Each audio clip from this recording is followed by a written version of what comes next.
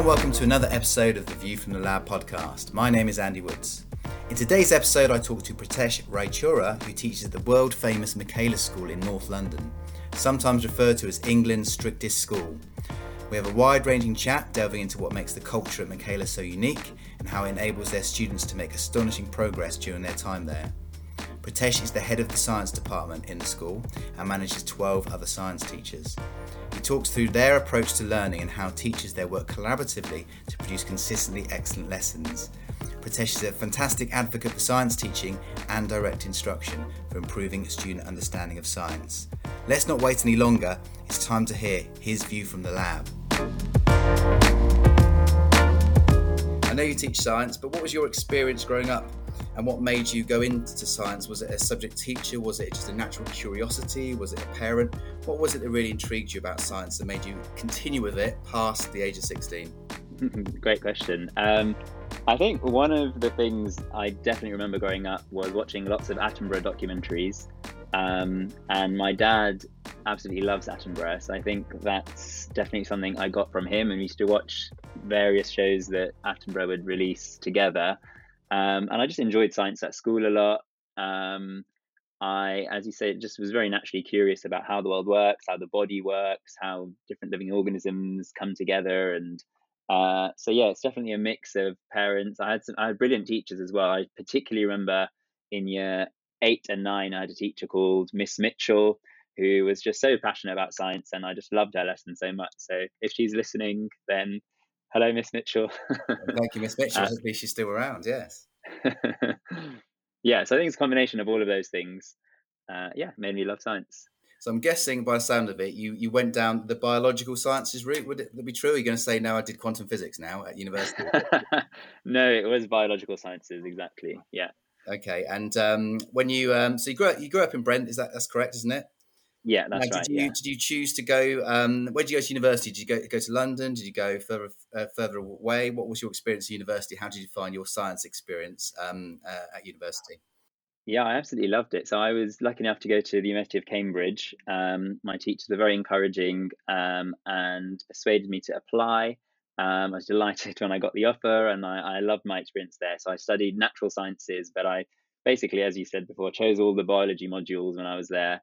And yeah, I thought it was a really great course because it's very much not only about the theory, but about how the course was very much focused on what evidence there is that led us to the theory. And so, yeah, it was a great course. I specialized in zoology in my third year, perhaps unsurprisingly. And then once I finished university, I went straight into teaching. And it's funny, you should mention Cambridge University because I was talking to somebody else on the podcast and they also went to Cambridge, did natural sciences. And I'll ask them the same question that I asked them. Now, when you went to Cambridge, obviously Cambridge has got, it's a world famous university. Did you ever feel kind of, not threatened by that, but kind of unsure when you first came? Because I imagine if you go to Cambridge, you're obviously a hardworking, bright pupil. But when you arrive, there's a lot of other bright, hardworking people at Cambridge. Did you ever feel kind of overwhelmed sometimes, or did you kind of take to it like a duck to water, so to speak?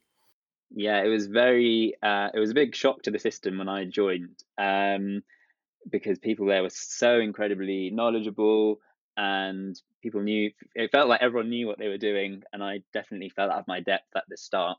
But you kind of learn to adapt. I was very lucky enough to have very supportive friends and family and supervisors. And yeah, eventually you get your head around what you're doing. But it was very difficult. It's a big step up from school. And the expectation to be incredibly independent and work extremely hard is there. But I think that definitely is in many ways is a great way to kind of prepare you to become really independent, kind of by throwing you into the deep end.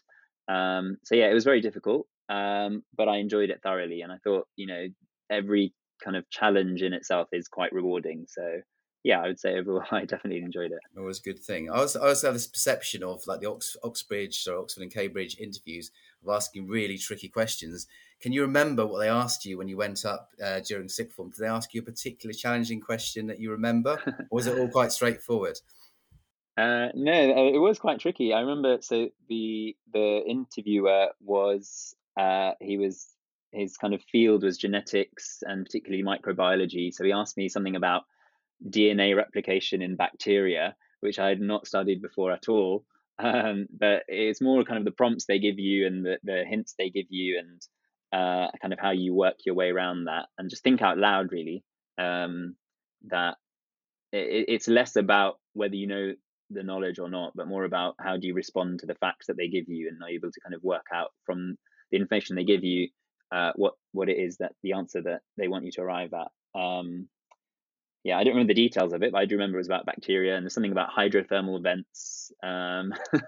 More about the process of kind of solving the problem rather than necessarily knowing the specific knowledge or people think they want to know. It's more about the way of thinking. Do you think? Yeah, exactly, and just having the just being able to think out loud and go, oh, actually, no, that's not right. Maybe this, and it's a willingness to have a go, I think. And you went into teaching after. So did you study in Cambridge, or did you go back to Brent to do your teacher training? What did you feel like you'd had enough of Cambridge, or what was your next step? Where were you training? What kind of schools were you training in? So my entry route into teaching was Teach First. So I applied as soon as I entered my third year of uni. I applied, so that was when the application process started, because I knew I wanted to be a teacher since I was quite young, actually. And so I picked Teach First I because I was so sure I wanted to be in the classroom. I wanted to kind of get into the classroom as quickly as possible. And I know that in Teach First, you kind of come September, you dive right in and you're teaching your classes. Um, so that's why I chose Teach First. And then I was placed in, so in with Teach First, you get placed in kind of any school in the country. And I was placed in a school in the borough of Newham in East London, inner city East London. And yeah, that was my first school where I stayed there for 3 years before joining Michaela. And what did you? Was it kind of a shock when you went back to classroom? I remember when I went from the quiet kind of academic life to like a school environment. I couldn't believe how noisy it was when I went into a tutor group. I know Michaela's not like that, but I assume but most schools are quite noisy places. How did you feel when you went back to school, if you like? Did you look at it with a fresh eyes when you'd been away from the kind of hustle and bustle for a bit? I don't know. I do remember my school experiences quite well at that point, and I had been going into schools. While I was at uni, I went back to my old school. I There was a school trip that I helped organise where pupils from my old school came to visit me at Cambridge and kind of gave them a tour. Um, and I'd pop back into my old school to teach some lessons and just get some experience, just to be sure that this is the profession I want to go into. So it wasn't a huge shock for me at all. I kind of knew what to expect, but of course, what I didn't expect was just how difficult teaching would be, and just how much there is to learn, and how steep that learning curve is when you're kind of thrown into the classroom. And I think that was a bit of a shock in some ways. Okay, but it's a good experience. I know Teach First is a kind of dynamic. It was quite an old program now, but when it first started, it was a new way of doing teacher training and getting people into the classroom. And obviously, it's been a great experience for you because you're still there fighting the good fight in the classroom and teaching science. What was it that made you move from your school in East London to Michaela, which I guess at the time was just starting out because Michaela started as a free school. Is that correct? Yeah, so Michaela opened in 2014, which is the year I started in the classroom.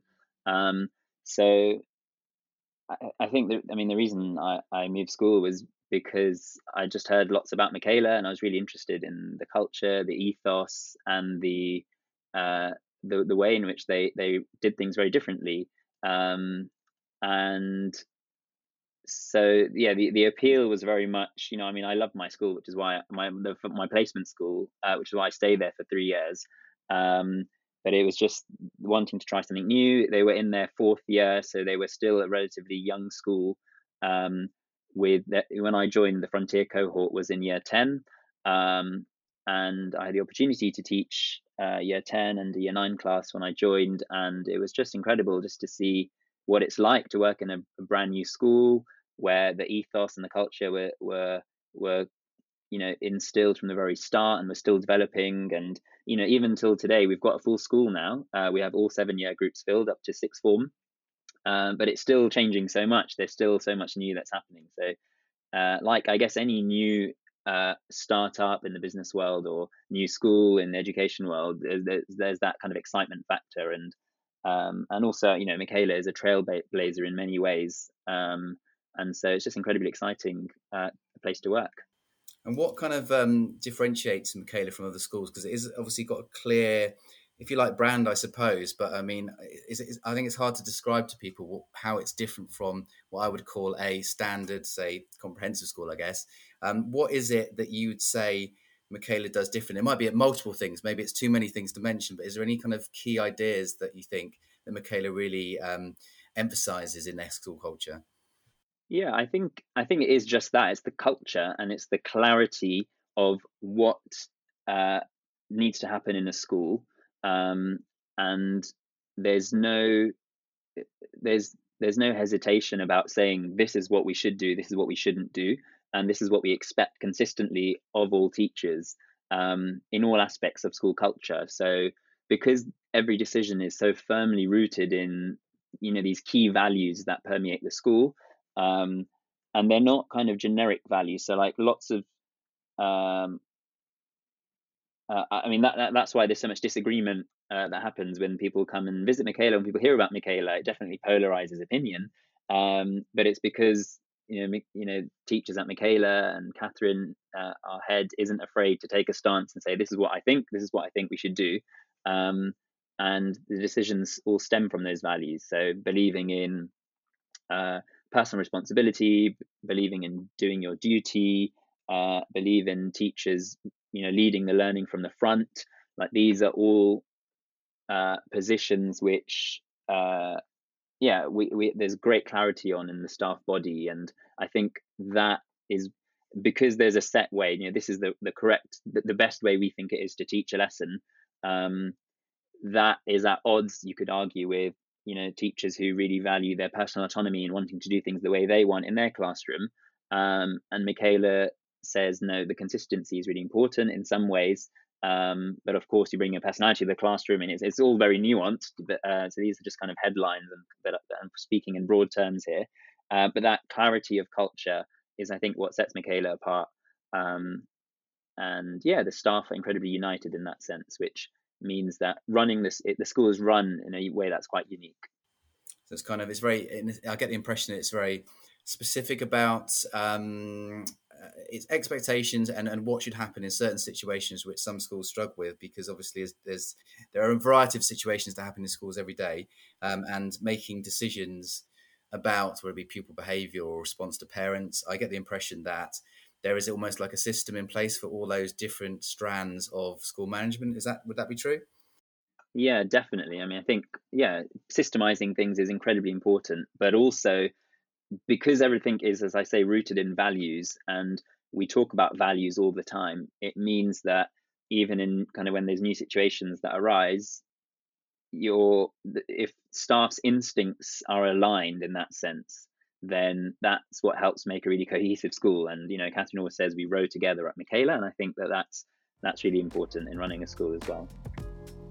Apologies for this brief interruption to this episode of the podcast, but I just wanted to say, if you're listening to this before September the 29th, 2021, there's an opportunity, especially if you're a teacher, for you to attend an online Edexcel Science Network event. Although it's run by the Edexcel team, the content is suitable for any exam board, and on the 29th we're running some training with special guest Adam Higgins, who's a teacher based in Essex. He will be running through some key strategies to help you support your low attainers in science this year. If you'd like to join us at 4 p.m. on that day, just type in Pearson Professional Development Academy into your favourite search engine, and in the search box at the top type in Adam Higgins and the event will appear. You can then book your place in the webinar. Space is limited, so please book as soon as you can. If you're listening to this after that date, you'll just have to ignore this message. That's all for now. Let's get back to the podcast. So you mentioned your head teacher, Catherine Birbalsingh, who's obviously a very inspirational character within the educational world.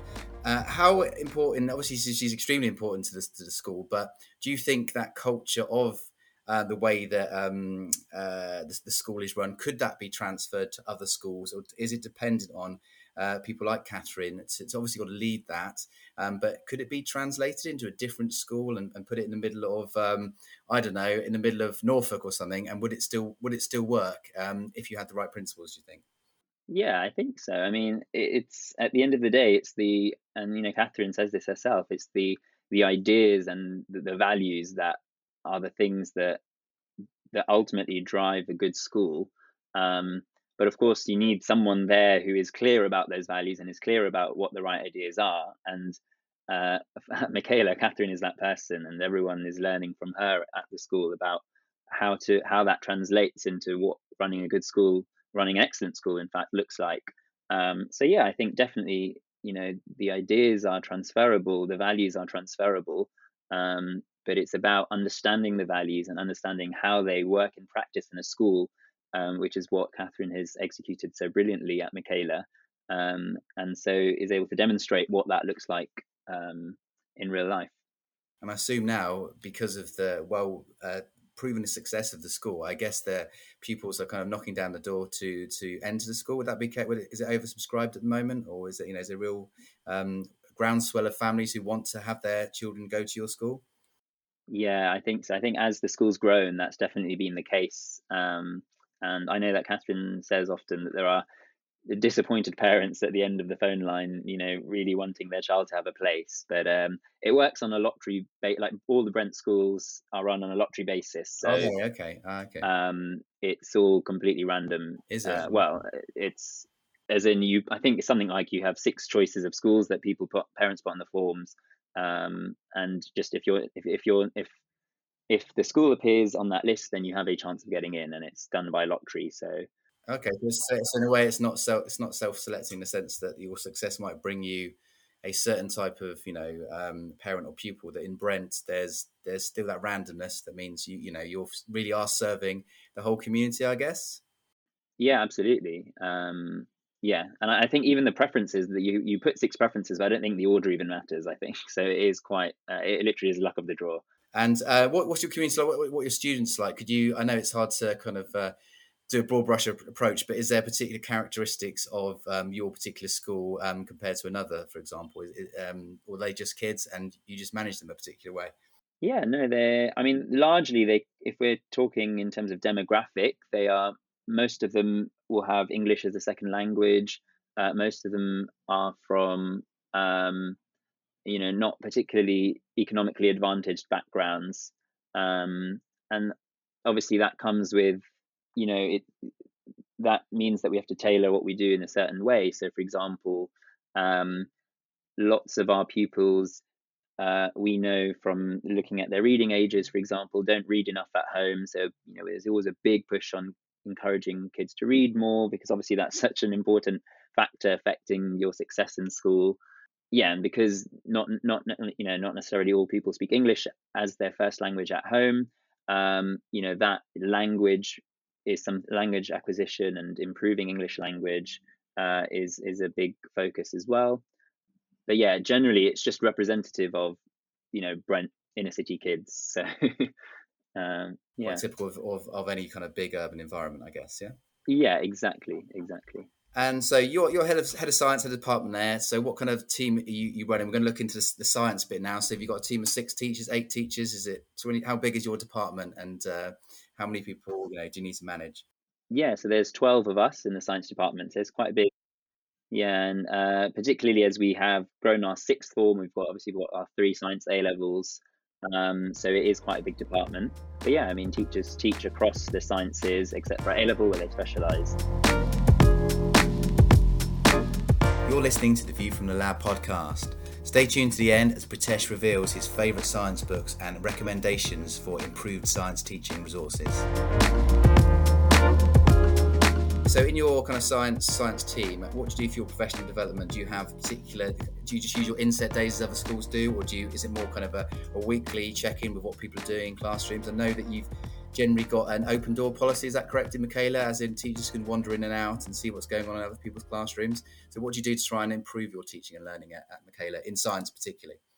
Yeah, so being a head of department at Michaela, I think, is quite different to lots of other schools because heads of department have a lot more time to, off timetable where we're going into lessons and seeing what's going on in the classroom. And, we have a huge culture of low stakes observations, going in frequently to teachers' lessons, giving them, dropping them feedback, and then really picking up what are the common themes in the feedback, and then helping teachers practice specific things that they need to get better at.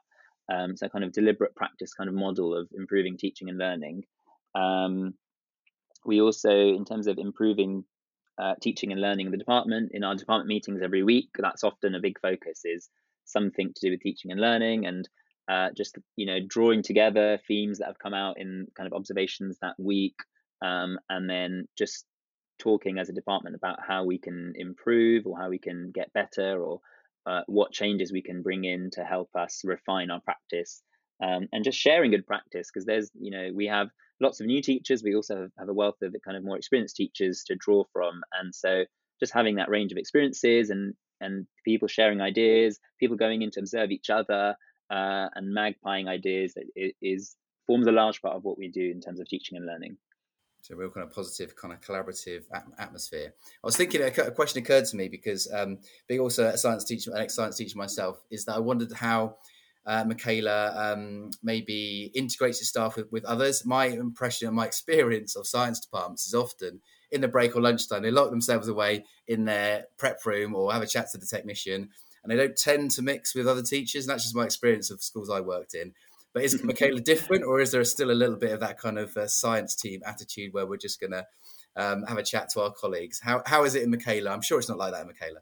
Yeah, it's really interesting. So we don't actually have department rooms or offices. We just have a big main staff room. And so, I mean, a lot of the science teachers work in the staff room, and alongside lots of other teachers. So just there's lots of interaction with other teachers all the time. Yes, I would say it's very, very mixed. They're mixing well. Good. That's what I like to hear. That's what I like to hear. So thinking about kind of the style of teaching, there's a big emphasis in Michaela on direct instruction teaching. So some people might say, criticize that as being too didactic. How would you respond to that criticism? What are the advantages of the way things you do or do you teach science at Michaela? Yeah, so direct instruction simply means that the teacher is teaching from the front of the classroom and isn't what has become common in science education, which is facilitating learning. So we don't do group work at Michaela. We don't set them off on tasks where they're wandering around the room and doing activities. All the kind of action that's happening in the lessons is teacher giving lots of explanation and asking millions of questions to the kids, and the kids responding in whatever way. We'll talk about some of the strategies later on. So it's highly interactive, and I think it's really easy to mischaracterize direct instruction as being teacher stood at the front lecturing the class, but really it's so dynamic. And you walk into if you ever have the chance to visit Michaela and you're kind of wandering around, whether it's maths, English, science, humanities, French, you'll just hear constantly chatter in the classrooms because the teachers are asking questions and the kids are responding, and that's pretty much forms the majority of what lessons look like in the classroom. So it's very highly teacher guided, but it means that the rate of learning is phenomenally high, and the amount of feedback that our kids get is extraordinarily high, because in a lesson I might ask 70, 80, 90 questions, and that's 70, 80, 90 opportunities for the kids to get feedback. The kids will do lots of independent tasks where they're answering 15, 20, 30 questions in a lesson on their own. And that's, again, which we then do whole class feedback for, another 20, 30 opportunities for them to get feedback. So, I mean, if anything, the amount of interactions that happen between teacher and pupils are extraordinarily high in direct instruction, which is what I think makes it such a successful strategy for learning. I mean, as you say, you're asking loads of questions. I was thinking, when you're asking that many questions, in a sense, are you predefining those questions before you start? Are they literally in front of you, or do they come to you because you've done that lesson quite a few times? Or is it literally you've got some kind of, if you like, help to remind yourself what are the best questions to ask for this particular part of the topic? How do you decide what are the best questions to ask? So planning is a huge, it takes a lot of time to plan lessons well. But there's two ways in which we plan lessons. One is we write centrally produced resources as a department, and that will contain lots of high quality questions and key ideas for pupils to master each lesson. But also teachers will, the way teachers plan at Michaela is they look at the lesson, which has been sequenced and, centrally, as I said, but then thinking, right, what is my destination in this lesson? By the end of this lesson, what kind of questions do I want my pupils to be able to answer? Or what kind of sentences do I want my pupils to be able to say? And then planning backwards from there. So thinking, right, by the end of this lesson, my pupils need to be able to understand, what the structure of the atom is, what the subatomic particles are, what their charges are, what their masses are. Okay, so I've got that clear. So you start with your explanation and you decide, right, what am I going to draw? What am I going to explain? And you present a tiny chunk of information and then you ask a question. And it might be as simple as just reframing or putting into a sentence what you've just said, or getting them to make very small inferences from what you've said to them. And eventually your questions build up in complexity, so they're piecing together more and more information based on what you've presented. When you're planning an explanation at Michaela, you are also planning your questions. They're kind of tied together inextricably, because you reveal some information, you check have they been listening, have they understood. You present a new bit of information, have they listened, have they understood. And in that way the questions will become apparent to you as you're delivering your explanation. So it might be as simple as, right, so here, picture of an atom. This is an atom. Atoms contain 3 subatomic particles. Subatomic means smaller than an atom. Protons, neutrons, electrons. Okay, what do I mean by subatomic? First question. What are the 3 subatomic particles in an atom? Great, so that's already, you presented 2-3 facts and you asked 2 or 3 questions, and then you move on. You say, right, in the middle we have something called the nucleus. Right, I say, you say nucleus, and they all shout the word nucleus out just to make sure they're pronouncing it right. This is how you spell nucleus. You write it out on the board. Right, cover it up. How do you spell nucleus? Tell your partners. So it's like every bit of information you're presenting, you're just getting them to rehearse, because I guess the 2 underlying principles there are, we say never assume the pupils are listening to a word of what you're saying, and never assume that people understand a word of what you're saying. And so that helps you kind of build in 2 types of question, like, have they listened to what I said? Get them to say back to me what I've just said to them. But then the second, obviously, that's very superficial, and that doesn't necessarily show they've understood. It just shows that they've listened. So that's one level. But really what you're getting at is, have they understood? So then you might start asking questions, right, which subatomic particles are in the middle, which are not in the middle? Use the word electron in a sentence. Things that aren't just parroting back what you're saying, but are really getting them to think about, can I use this word in a sentence? Can I demonstrate that I understand, can I get the pupils to demonstrate they've understood what this word means? And so in that way, very small chunks of information, lots of questions, and that's how we build up in our lessons. And is there a particular, so when you're thinking about the way that the lesson is constructed, do you have a particular kind of time constraint in terms of, it's always 5 minutes questions, 10 minutes explanations, 5 minutes questions, 10 minutes independent practice, 5 minutes questions? Is it kind of set out like that? Or was that too much of a geeky kind of, is it that strict, as it were, in a sense? No, but it's something that we're thinking more about actually at the moment. Is definitely, we want, like, speaking for too long isn't very helpful, because you're then giving pupils too much information to grapple with and not enough chance to consolidate on their own. So definitely, once you've spoken for 5, it will vary with the age, with the class, with the concept. Some concepts you just can't finish in a 5-minute explanation. It has to be a 10 or a 15-minute explanation, and that's fine. But then I think setting independent practice after a chunk of instruction is crucial in a lesson, to give pupils the opportunity to just think, right, okay, I've just learned 5 new words. What on earth are they? Let me just check I know them, for their own kind of clarity, but also for you as a teacher. If you're speaking nonstop and asking lots of questions, it is exhausting, it is tiring.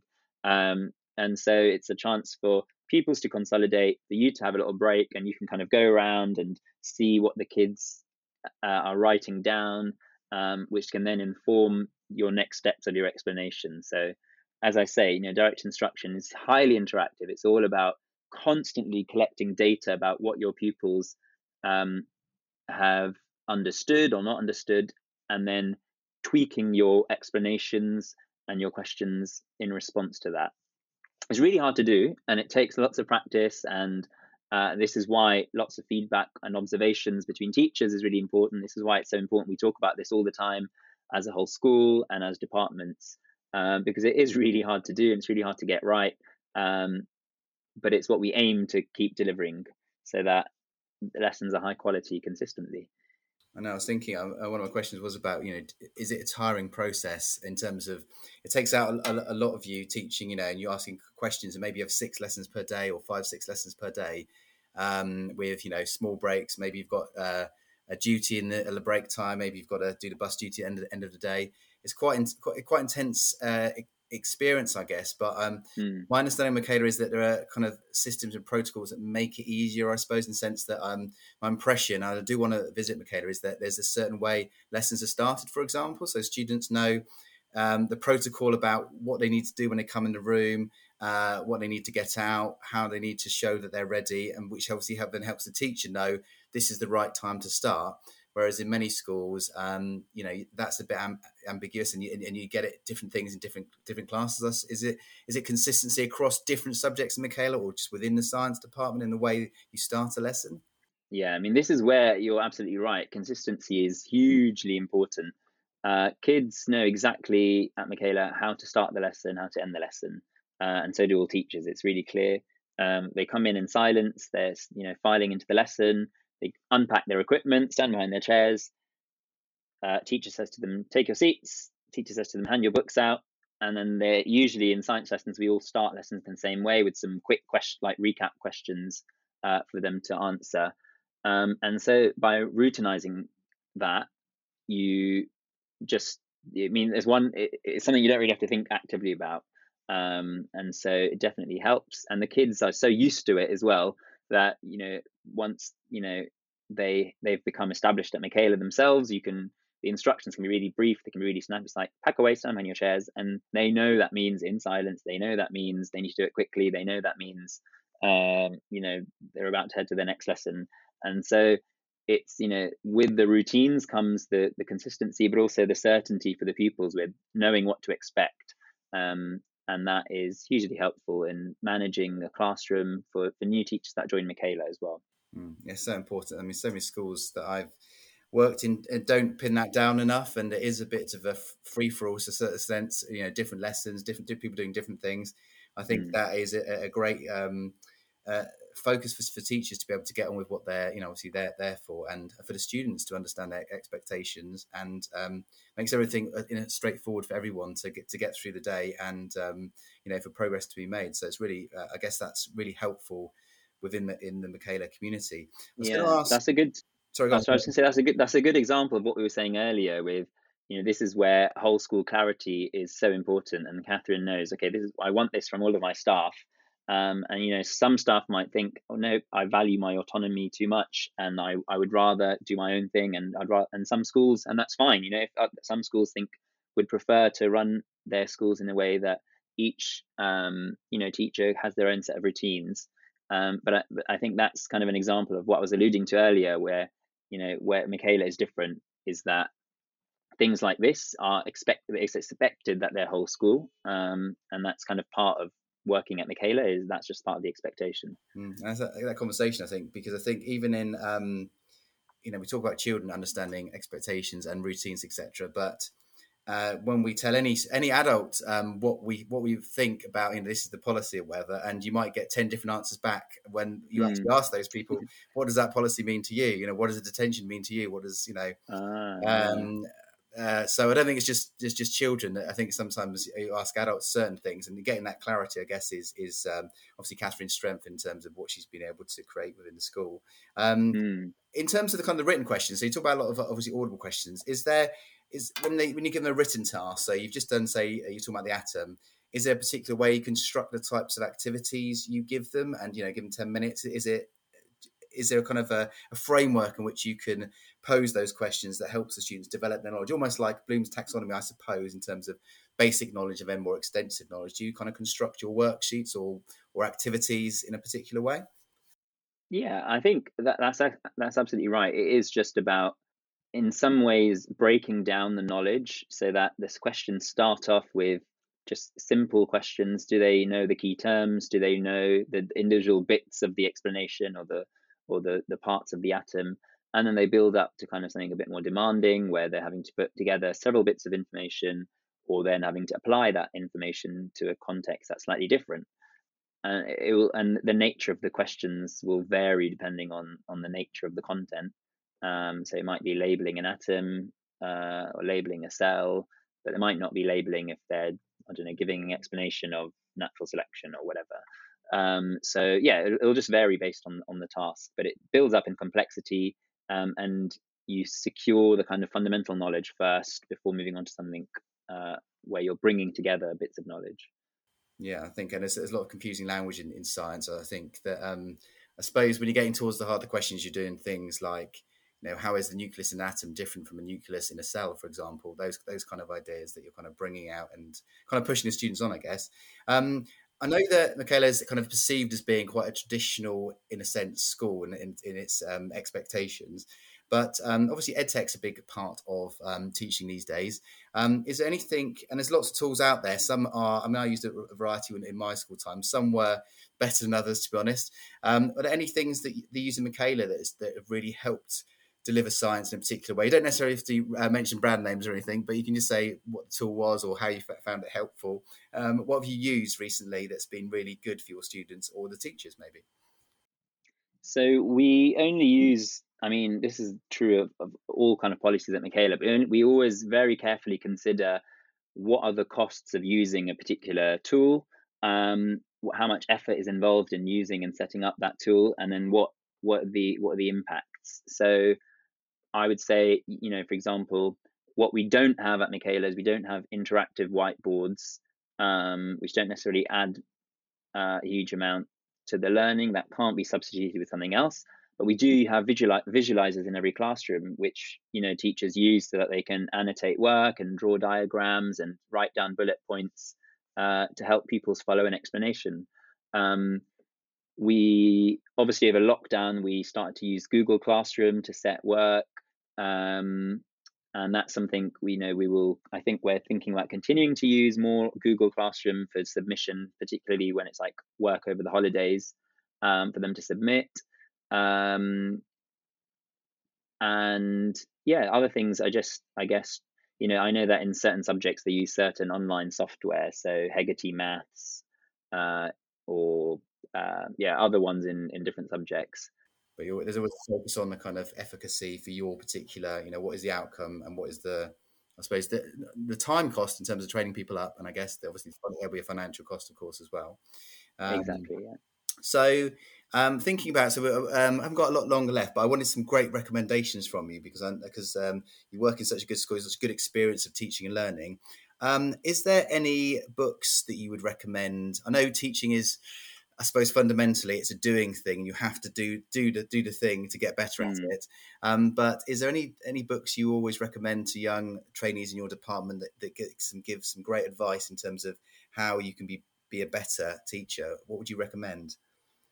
I really am a big fan of Teach Like a Champion, and we modify the techniques to suit our context, but a lot of the things that we do at Michaela are, you will find those techniques in Teach Like a Champion by Doug Lemov. Such a brilliant book, and there's videos in there where you can watch examples of good practice.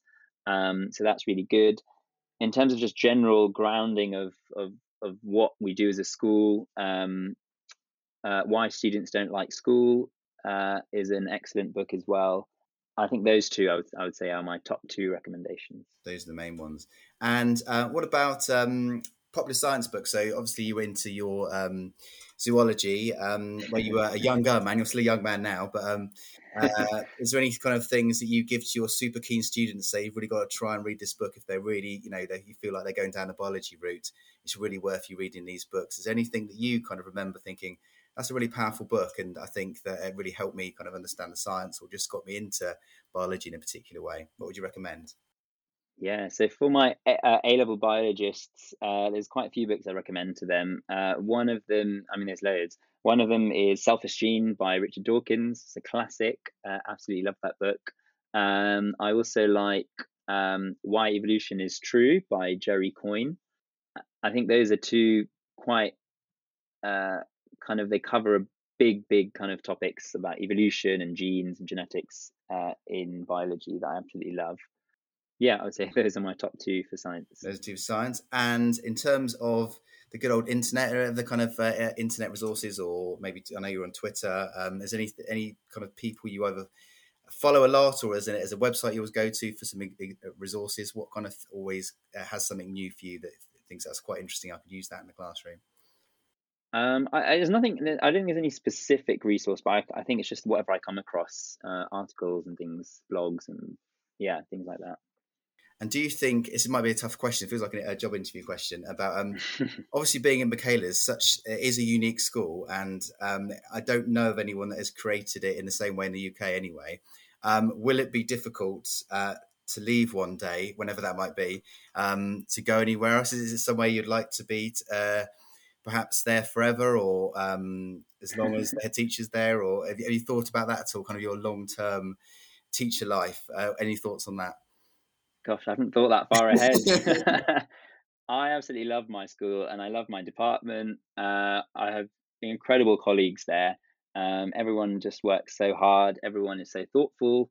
And I mean, I haven't thought that far ahead. That's okay. So I can't really answer that question.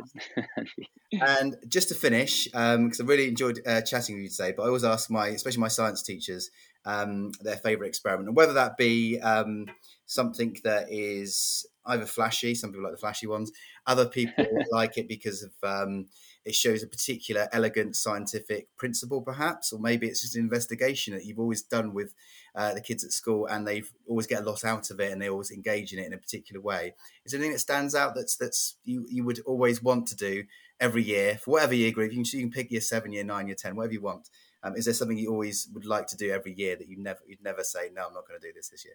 I mean, there's loads that I really like. There's some that I love that I haven't actually done in a while. My absolute favorite one, just from a beautiful kind of spectacle perspective, is it's called the Northern Lights demo. I don't know if you've seen it. I've not heard of that. No, go on, tell me.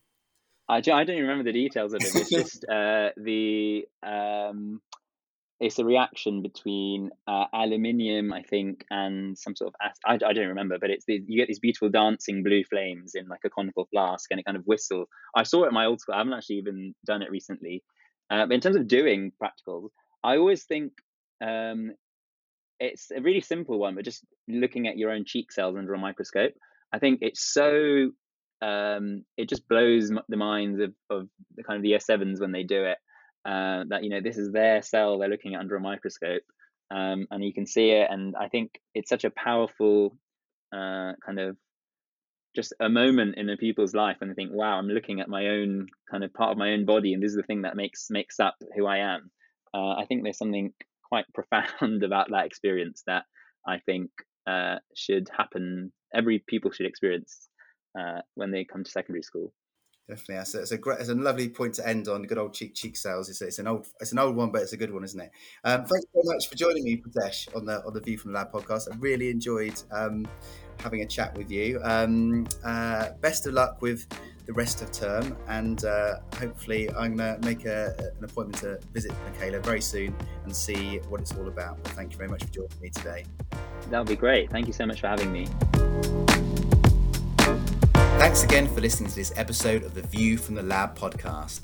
I hope you enjoyed my conversation with Pritesh. They do things differently at Michaela. Hopefully you can take away some ideas that could work well in your school. Are you a science teacher or a head of department that wants to share what you are doing in your school or college? Please get in touch and email me at andy.woods@pearson.com so I can hear your view from the lab. Thanks again for listening, and I'll see you on the next one.